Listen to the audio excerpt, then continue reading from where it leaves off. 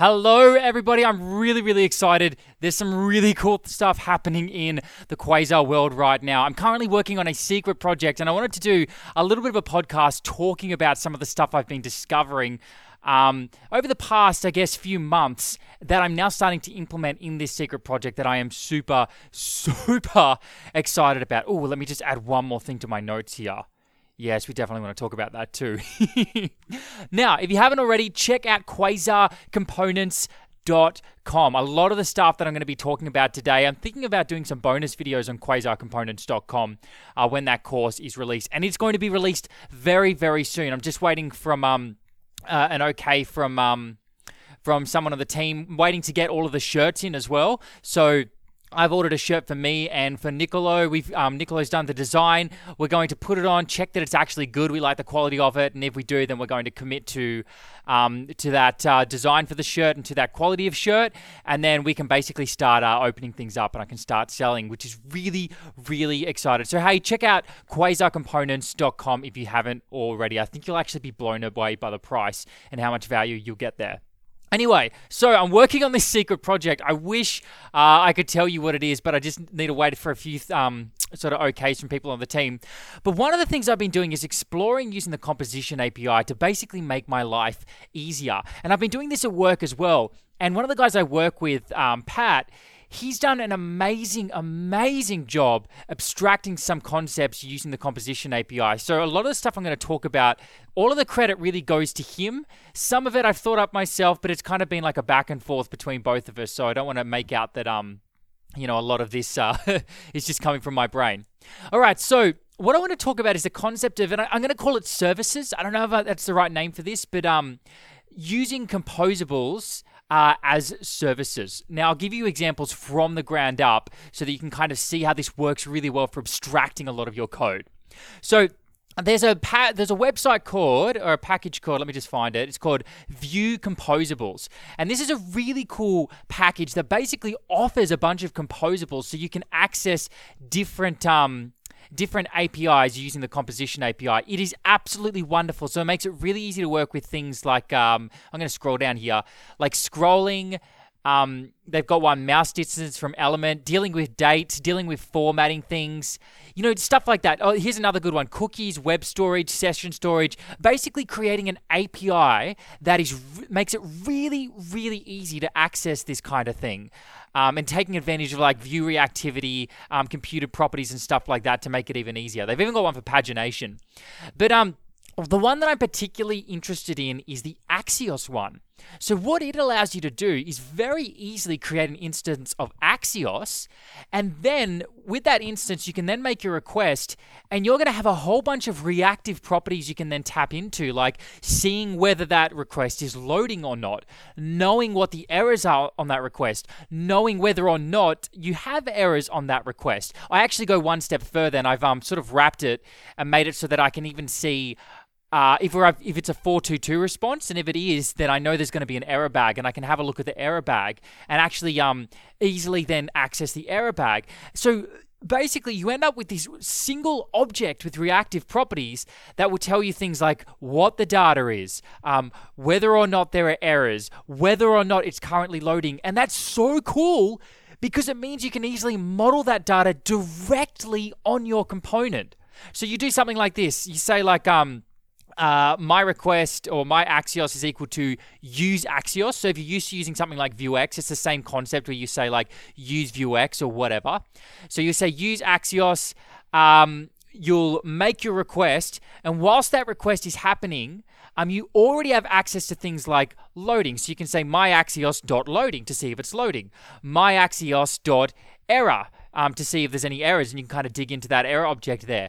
myaxios.isCancelled to see if that request was cancelled. So, hopefully you kind of see, it's kind of hard to explain this. You sort of have to like look at the code. But the point I'm making is it abstracts a lot of these things that we do over and over again. So I don't have to track whether or not that request is loading anymore. So you know how you used to say, for example, ref loading, or with the old API, you'd say like loading is equal to false. And then you'd say, you'd do the request and you'd say loading is equal to true. And then when the request is done, you'd say loading is equal to false and do all that crap. You don't have to do it anymore. It's all just done for you and you model it directly on your template. So it's just wonderful. All right, so that's basically the premise of what I'm talking about. Giving yourself access to these services. I think of them as services, the Axios service, right? So if I say, hey, Axios service, make this request, and then it's going to give me all of that information. All right, so that's the first thing. Next, I wrapped that Axios service in what I call use API. So we'll call this an API service. So now I can do stuff like create, read, update, delete, search, all that kind of stuff can now sit directly on the use API service, and it uses the Axios service behind the scenes. So the cool thing about this now is I can say use API to abstract one level further. And I could say, for example, use API and then make a request to, this isn't for create, read, update, delete. This is just for API requests, like direct access to the API. And that basically gives me an instance of Axios that I can then, it's similar to what I was talking about before, but now I have an instance of Axios that automatically does like the authentication token stuff. And anyway, just like crap like that is all handled for you. So it's kind of just an extra abstraction on Axios for when I'm communicating with the API. So now I've created another composable that uses use API, and that is use repo, all right? So we've got Axios with its functionality is extended by API. API's functionality is extended by repo. And what repo does is it allows me to pass through a model. So I'll pass this a model, and then I can call create, read, update, delete, search on that model. And it uses use API, and use API uses use Axios. So hopefully you can see how the composition API makes it really easy for me to abstract further and further out here. Now it gets even better.